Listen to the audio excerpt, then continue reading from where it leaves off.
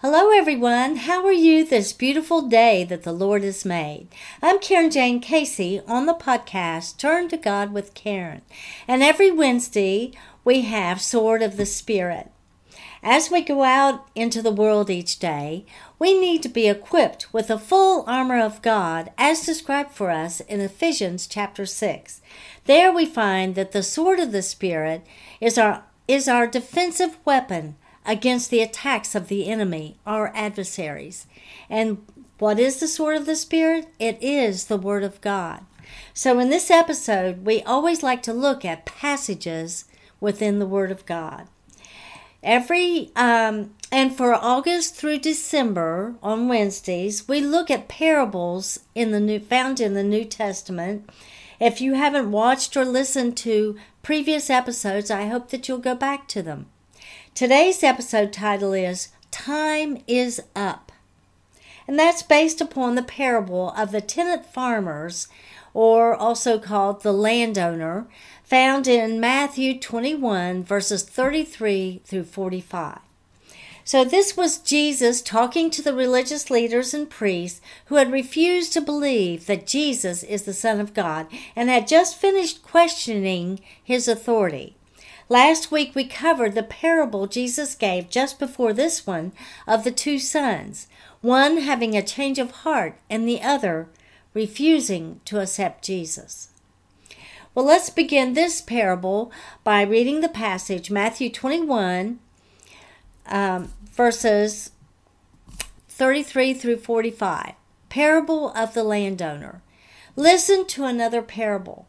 There was a landowner who planted a vineyard and put a wall around it and dug a winepress in it and built a tower and rented it out to tenant farmers and went on a journey to another country. Okay, when the harvest time approached, he sent his servants to the tenants to get his share of the fruit. But the tenants took his servants and beat one and killed another and stoned a third. Again, he sent out other servants more than the first time, and they treated them the same way. Finally, the landowner sent his only son to them, saying, "They will respect my son and have regard for him."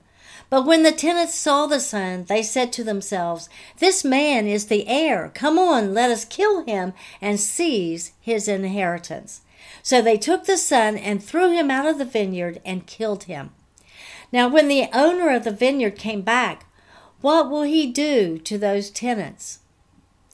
They said to him, "He will put those despicable men to a miserable end and rent out the vineyard to other tenants of good character, who will pay him the proceeds of the proper season."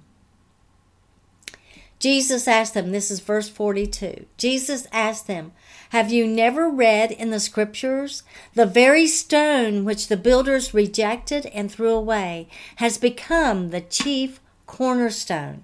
This is the Lord's doing, and it is marvelous and wonderful in our eyes. Therefore I tell you, the kingdom of God will be taken away from you and given to another people who will produce the fruit of it. And he who falls on this stone will be broken to pieces, but he on whom it falls will be crushed." When the chief priests and the Pharisees heard his parables, they understood that he was talking about them. In the footnote, it says, in the Amplified Bible, Matthew 21:42, this quotation about the cornerstone from a messianic psalm refers to the coming rejection and crucifixion of Jesus and his resurrection as the cornerstone of mankind's redemption. The priests and religious leaders likely did do many good works, but we know that salvation is not of works that we have done. Only through Jesus. They openly rejected Jesus. They refused to accept him as the Son of God, the Savior of the world, the Messiah that the Old Testament spoke of. At any point, those religious leaders had heard enough to change their hearts or minds. After all, they had studied the Old Testament extensively, but still, they did not come to Jesus. They refused to believe he was the Messiah, which was prophesied about through the Old Testament. They overlooked all of that and denied Jesus as Lord. This parable speaks to those who reject Jesus. They also reject his kingdom, since we don't know when our time is up. We don't know when we've drawn our last breath. It's a scary thing to procrastinate, put off till tomorrow, or refuse Jesus while the invitation is there. Scriptures tell us we cannot earn our way to heaven, not by the good things we do, but by faith through his mercy and grace in Jesus Christ. I shared this scripture last week and I'll share it again. Ephesians 2, verses 8 through 10 in the New Living Translation. God saved you by his grace when you believed, and you can't take credit for this. It is a gift from God. Salvation is not a reward for the good things we have done, so none of us can boast about it, for we are God's masterpiece. He has created us anew in Christ Jesus, so we can do the good things he planned for us long ago. A believer, also known as a Jesus follower, is not saved by good works, but once they are saved by God's mercy and grace through Jesus Christ, then a believer is filled with gratitude and therefore is motivated to do good works so that other people will see it and glorify God. It's not at all to point at what we do, it's pointing at God. Well, I love to share the good news of Jesus. John 3:16 explains or and summarizes it all. And that is, for God so loved the world that he gave his only begotten Son, that whosoever believes in him should not perish, but have everlasting life. In today's world, you may hear that there are many ways, many pathways to get to heaven, but that is not true. Jesus himself tells us in John 14:6, I am the way, the truth, and the life. No one comes to the Father but through me. So are you a believer? Do you believe that Jesus is the only Son of God, that he came to earth and suffered and died for you to pay for your sins, and that he defeated death? Did you know that Jesus is the only way to eternity in heaven? Did you know that Jesus, his birth, his life, his death, and resurrection fulfilled over 300 prophecies in the Old Testament? And it is historical that there were many witnesses that Jesus did raise from the dead, because he walked among people for 40 days before he ascended into heaven. His crucifixion was very public, as well as his resurrection, and he walked the earth 40 days before he ascended to heaven.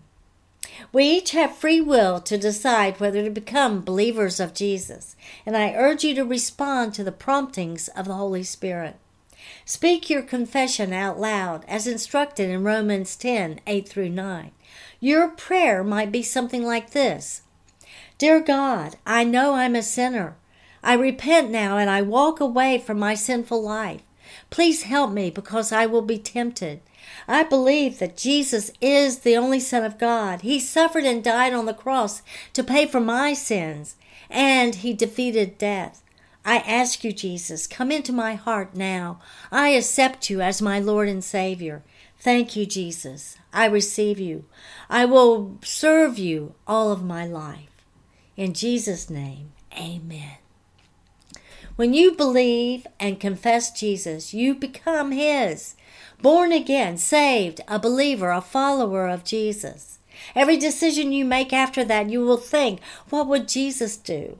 And you end up taking on the character of Jesus as you spend your relationship, developing your relationship with him. It doesn't matter whether a person who comes to Jesus used to be a really bad person. Once they're saved, their past sins are gone. God forgives them and forgets them and looks at them no more. That person becomes a part of his kingdom.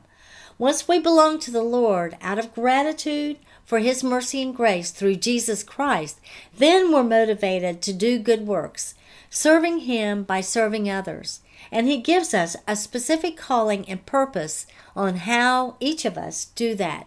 We have unique callings. We share the good news of Jesus with the desire that all may come to His kingdom, and that falls in agreement with God. Here's something I wrote in my recently published book, Joy in the Valley. The 7 P's. Do not allow yourself to be pitiful, because power exists when you peacefully and patiently pray to God, your provider and protector. Well, I thank you for joining me today. I hope you'll join me every Wednesday in the episode of Sword of the Spirit with the podcast Turn to God with Karen. And as you may know, every Monday morning we have Hope and Faith Journey. This is where we talk about hard things, sufferings, and challenges that we face. And we find encouragement, hope for healing, positive change. This is Karen Jane Casey, author, speaker, podcaster, domestic violence victim advocate, and ambassador for Christ. Please go to my website contact page and give me your comments, your suggestions. I appreciate any feedback. And my website is KarenJaneCasey.com. When you go there, you'll find pertinent material regarding domestic violence, but you'll also see my books, my blogs, and my podcasts. And I want to say to you now, if you've read and enjoyed any of my books, if you have experienced positive change with any of my podcasts, maybe you have hope for healing, it brought you encouragement, I want to know it. I want to know so that I can continue doing better. Thank you, and God bless you.